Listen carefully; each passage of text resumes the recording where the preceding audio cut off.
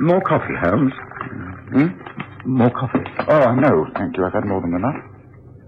Is there something troubling you? Something you've seen in the newspaper, perhaps? Yes, here, the disappearance of George Corrigan. Did you know the fellow? Yes, he was assistant librarian for a time at the Agnes Head collection in Oxford. He helped me greatly the year I was researching 18th century maritime law. Well, he certainly tracked down a lot of information for me. Saved me hours of work. Well, you say he's disappeared. Yes, it says here, he was last seen walking into the Quaker meeting house near Waterloo Bridge. And since then, he's not been sighted. His wife, Ada Corrigan, is distraught.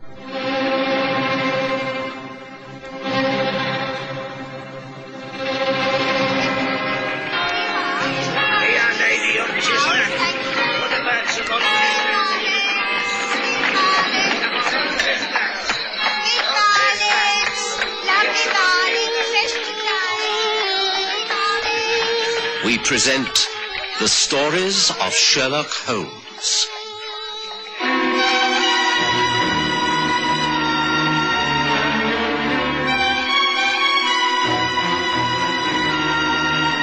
The Vanishing Quaker.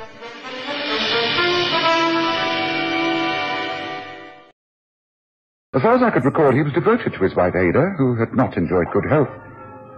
I well remember the pride he took in his role at the library. Delighted if he'd been able to locate a reference for me. His small, wiry figure, always busy going to and fro with armfuls of books. I had to admit to myself that I found the news of his disappearance quite disconcerting. I was on the point of suggesting to Watson that we pay a visit to Ada when the lady appeared in my rooms.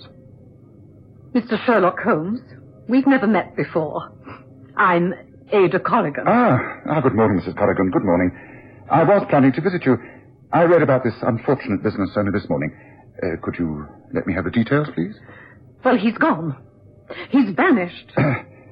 Mrs. Corrigan, had your husband been receiving any medical attention before this happened? No, but he will when I find him. And I will. I'll leave no stone unturned. Mrs. Corrigan, please sit down and quietly and sensibly tell me all the facts. I'm sure we will arrive at an explanation. George would never go off and leave you. Well, he has. He's more than left. He's vanished. Yes, so you said. And under the most peculiar circumstances. It's hardly to be credited. I'm the laughing stock of the neighborhood. Oh, come now, surely not. Well, I am. And as a professional man, you must agree with me that I deserve to know the truth. Mrs. Corrigan, as a professional man, I am unable to pass any sort of judgment at all, unless you tell me the facts.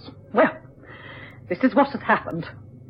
As you may know, Mr. Holmes, we live in our own house in Faraday Road, near Waterloo Bridge. The house is in my name, left to me by an uncle. Well, it's a very comfortable home. Quite. Well, I suffer severely from ill health, and I rarely leave the house, just to do a little shopping and to attend church activities. George has to do the rest when he gets back from the office. I've always said that if the woman is ill... Mrs. Corrigan, please, try to get to the point. Which office? Where was George working?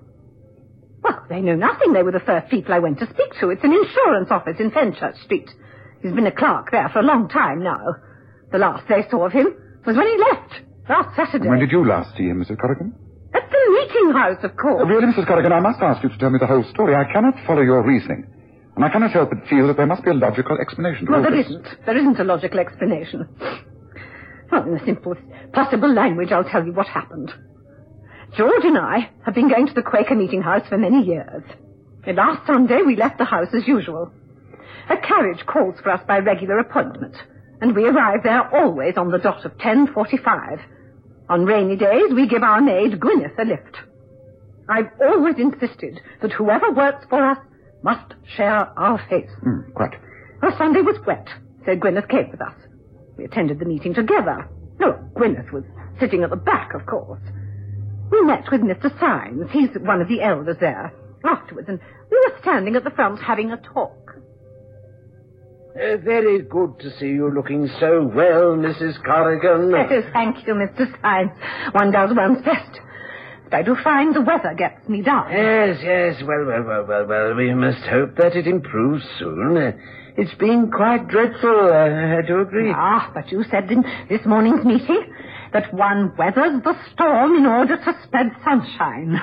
We appreciated that, didn't we, George? Oh, yes, indeed, my dear. I thought it was wonderful, Mr. Symes. Thank you, Gwyneth. Gwyneth, Thank you. go outside and see if the rain stopped. Yes, Mum. I'm afraid you'll find it's still raining, my dear lady. Pardon me for interrupting. I'm afraid I've left Ada's monthly meeting agenda. Excuse me, I'll just run off and fetch it. Excuse me, my dear. Oh, really, George, you're becoming so forgetful. I won't be a minute, dear. Oh, he'll forget his head one of these days. He's getting old, that's what it is. He's getting old. And that was the last time I ever saw George. You're saying he went back inside the Quaker meeting house to get a prayer book, and that's the last time you saw your husband? That is correct. Gwyneth and I stood waiting while the rain poured down, and George did not come back. In the end, Mr. Symes searched the whole place, but there wasn't a trace of him. We searched and searched. No one saw him leave the building, and he certainly wasn't inside. Did you check the other exits to the building? The only other door, the door out of the back of the meeting house, was locked. I see. Well, eventually Gwyneth and I gave up and went home. I've been waiting in vain for his reappearance and explanation, but there's not been sight or sound of him. Very extraordinary. You say that you have been to his place of business? Oh, yes. I spent the day making inquiries there. No one has seen George Corrigan since the moment he disappeared inside the Quaker meeting house. He's vanished. Have you been to the police? Have you contacted the local hospital? Of course not. Can I say to the police? I shall become an even greater figure of fun than I am now. Why should I contact the hospitals? He was in excellent health. There might have been an accident, madam. A fall. Amnesia. Oh, in the Quaker meeting house? No, this is a plot. A devious plot of some kind. And I am the victim, Mr. Holmes. I am the innocent victim. But I couldn't take the whole incident very seriously. I had little sympathy for Ada Corrigan, who seemed to be facing a loss in a strident and rather selfish way. She seemed less concerned with her husband's disappearance than with her own personal inconvenience. I was concerned, however, about the fate of my old acquaintance, George Corrigan. When Watson read out to me a pertinent piece from the newspaper, we were having a drink at the Wig and Pen Club. Extraordinary. It says here a man's overcoat, jacket, and a pair of shoes have been found in the Thames near Waterloo Bridge. A gold watch was found in the pocket of the jacket and is the property of Mr. George Corrigan of Faraday Street, Waterloo Bridge. I say, Holmes, isn't that the same man? Well, indeed it is, yes, Watson. Does it say that the body has been found? No, it says nothing about a body, although the inference of drowning is obvious. Let me see that newspaper article. The newspaper told me very little, but those were the clothes of George Corrigan without a doubt. It was expected that the body would turn up with the change of the tide. I didn't think it would. And it was whilst I was questioning my doubt about the possible death of Corrigan when Watson said, I've heard of this Quaker meeting house. It's quite a history connecting it to the River Thames. Well, no doubt the police will now carry out their investigations and solve the mystery, don't you think so, Holmes? No, I don't think anything of the kind. I think they'd make a great fuss for a few weeks and they'd put it down as another unsolved mystery connected with the River Thames. Oh, the man must be somewhere. The chances are that they'll drag parts of the river and find his body. I doubt that, Watson. I doubt that very much. Why? He doesn't sound like the sort of man to disappear without a trace.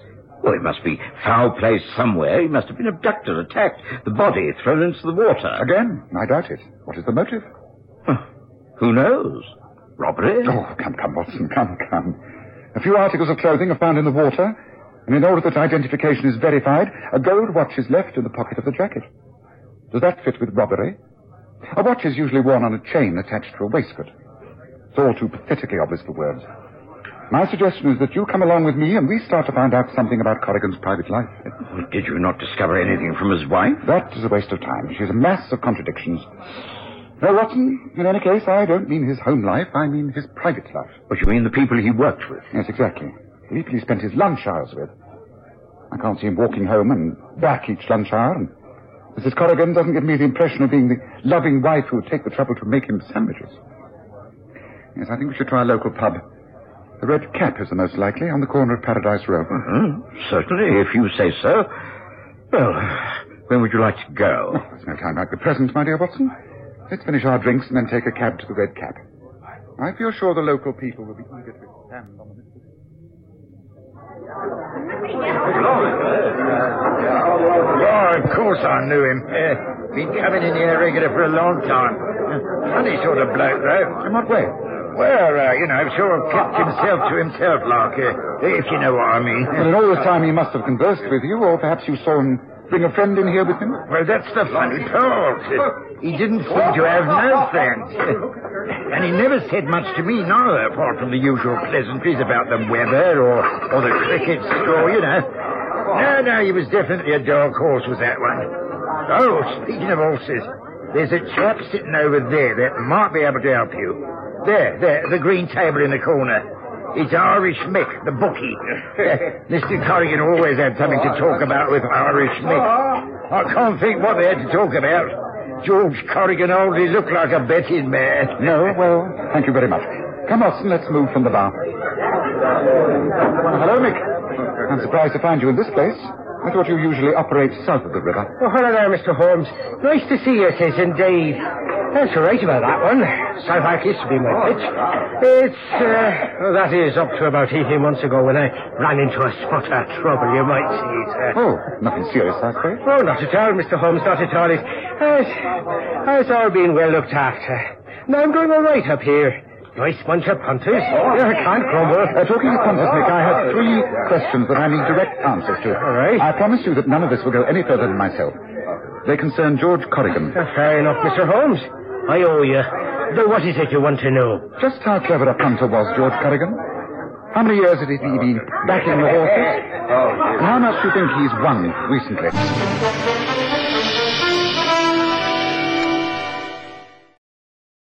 Amazed at the way Holmes gathered information. It was as though he already knew the answers to the questions he was asking. I'd seen it time and again. Irish Mick knew he'd be caught out if he lied, and it was clear that he knew Holmes extremely well. Holmes explained it all as we walked away from Paradise Row to the Corrigan's house in Faraday Street. Yes, it's a stroke of luck meeting Irish Mick like that, Watson. It certainly put us on the right course. He's given me information before. He's 100% reliable. It's very surprising, really. George Corrigan is a sincere Quaker. He'd never drink and certainly never gamble. It's quite unheard of. Yet, according to what we've just been told, he was a most successful punter. Makes you wonder. He must have made quite a few £100, too. Do you think his wife knows anything about his activities? I'm sure she does not. I'm not going to tell her either. This must be the house. Come along. I think the ringing of the bell is a little unnecessary, Watson. The lace curtains in the front room are moving as we approached. There's no one at home. If the newspaper reporters, you can stay away. Mrs. Corrigan won't see anyone. We are not newspaper men. I am Sherlock Holmes. Mrs. Corrigan came to see me, looking for some assistance. Oh, better come in then. Thank you. You must be the maid, Gwyneth. This is Dr. Watson. Is Mrs. Corrigan at home? Yes, but I don't think you'll be very welcome. She's in a terrible paddy at the moment. The place has been besieged by newspaper men, and we're right fed up with it. I'm leaving her to it, that I can tell you, here and now. You are leaving Mrs. Corrigan's employment? How surprising. There's nothing surprising about it. I only stayed on here because of him. He's a nice, quiet, gentle person, he is. And now he's gone. Well, I can't put up with old prune face a moment longer. My man won't let me anyhow. Says I've got to leave. He's made all the arrangements to take me to Australia, he has. And I shall be that glad, I can tell you. Leaving for Australia? That's right. There's my cases, right there by the all stand, all ready. What's going on in here? Good. I gave you strict instructions not to open the door to anyone. How dare you disobey? Oh, shut up, you silly old bat. What? I don't have to listen to any more of your insults. You with your airs and graces trying to be a lady, pretending to be an invalid. I've had enough, and it's goodbye to bad rubbish. I'll call the police. I'll call the police.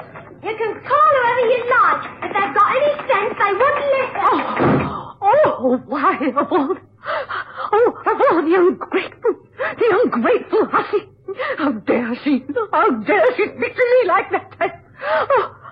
A woman in my condition. We appear to have called at an inappropriate time, Holmes. On the contrary, my dear Watson, we've called at just the right time. I suggest you prescribe a slight sedative and leave Mrs. Corrigan to recover. I'm sorry that we can do no more, Mrs. Corrigan, but you are in no condition to be questioned. When you are sure the lady is in a satisfactory condition, Watson, I suggest we pay a visit to the Quaker meeting house. It's bound to be more constructive than this, would you not agree? I'm sorry I can't be more helpful, Mr. Holmes. I'm indeed sorry for Mrs. Corrigan. The whole affair is most mysterious, unaccountable, really. Well, it all happened exactly as she described it to you. George Corrigan disappeared inside the building, and as far as we know, was not seen again. We searched for hours, as you can imagine. Oh, it is really most regrettable. We've been besieged by spectators and by the newspapers, and all of them ghoulishly searching for a dead body. Well, surely that's unlikely, considering the news given out about his clothing being found at the river. Well, I'm at my wit's end. I really am. Are there any more questions you would like to ask, Mr. Holmes? Mr. Holmes. Yes. These manuscripts on your shelves dealing with the history of the Quaker Meeting House. May I ask if George Corrigan ever took any interest in them? Oh, what an extraordinary thing to ask. Well, as a matter of fact, he did. He borrowed them to study on one occasion. Can you say how long ago that was? Oh, about 3 months or so, I suppose. He was most interested in the old legend that was buried treasure in the vault. Ah, is that so? Yes. Was there any particular part of these manuscripts to take his attention? Well, I don't know. Those diagrams did, yes. He tried to puzzle out what they meant, but not without much success, of course. This diagram, may I please make a copy of it? Oh, gracious me, that is exactly what George Corrigan did. Yeah. Then we're on the right lines, are we not? I think this is all I need.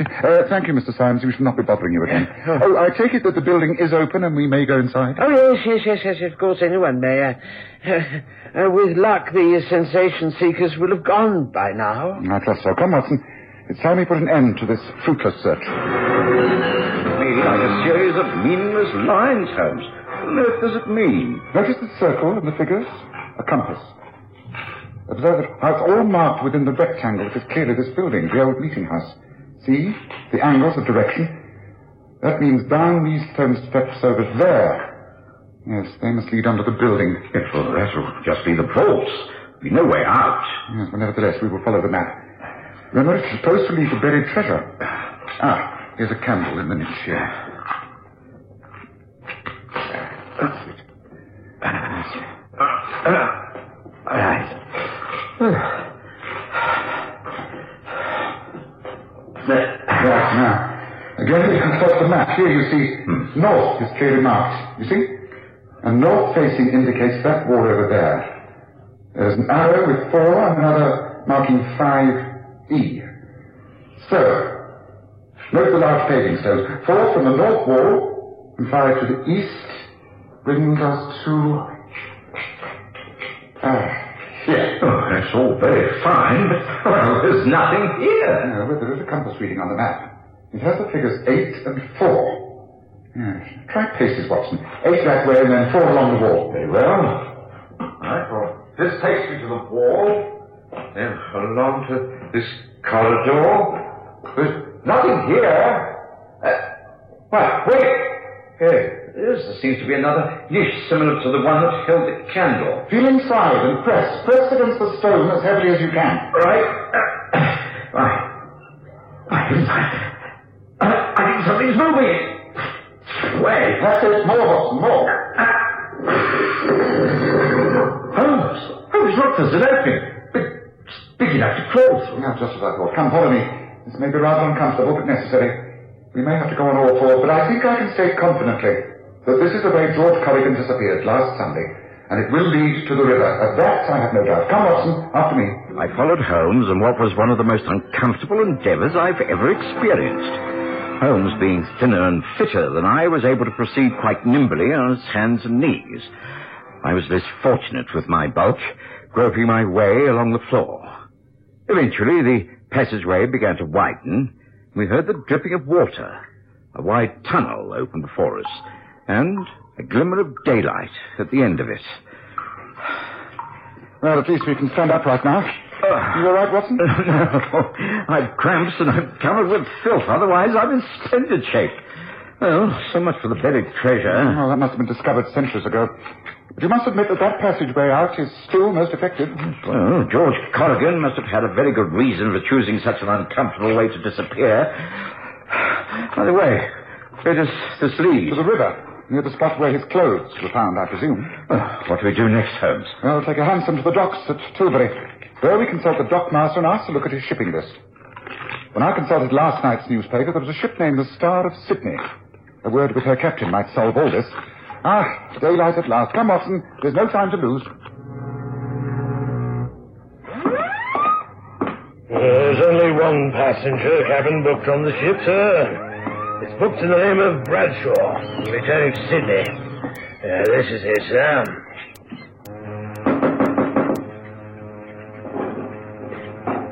Yes. What is it, Captain? I specifically asked not to... Hello, George. May we come in? This is my colleague, Dr. Watson. Thank you, Captain, for your trouble. Very good, sir. You had better come in. Thank you. Well, George, we've gone to a great deal of trouble to find you. What does all this mean? How did you find out I was here? Have the police sent you? Has Ada sent you? You must not give me away. You mustn't. One thing at a time. How we found you is immaterial. Your wife knows nothing of this visit. Neither do the police. And providing you've committed no criminal act, then I see no reason why they should be told. Have you committed a crime, George? Something you are ashamed of? I'm only ashamed of living under Ada's thumb for all these years. The only crime I committed was to marry her for her money. I didn't even get that. I worked and slaved for her for nearly 20 years. And then I started to make a plan. I needed money. So you gambled, and you were a success? A few months ago, you hit a real jackpot, and that gave you enough to think about starting a new life in Australia. Is that not right? That is it, exactly. I had tried to find some hidden treasure in the old Quaker meeting house. I thought that might give me the means of getting out of the country. But, of course, when I got there was nothing there. Only the escape route. And last Sunday, I did it. And I'm never going back to that old life. I'm free. Oh, Mr. Holmes, please keep my secret.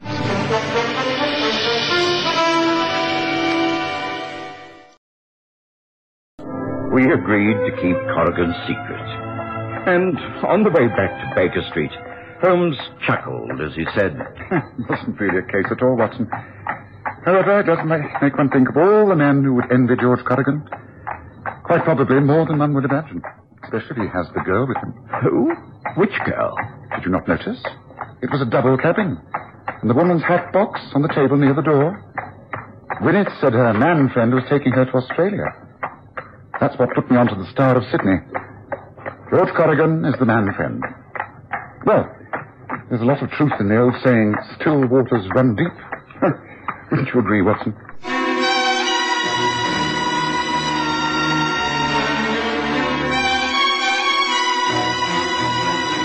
Listen again next Sunday to The Stories of Sherlock Holmes with Graham Armitage's Holmes and Kerry Jordan as Dr. Watson.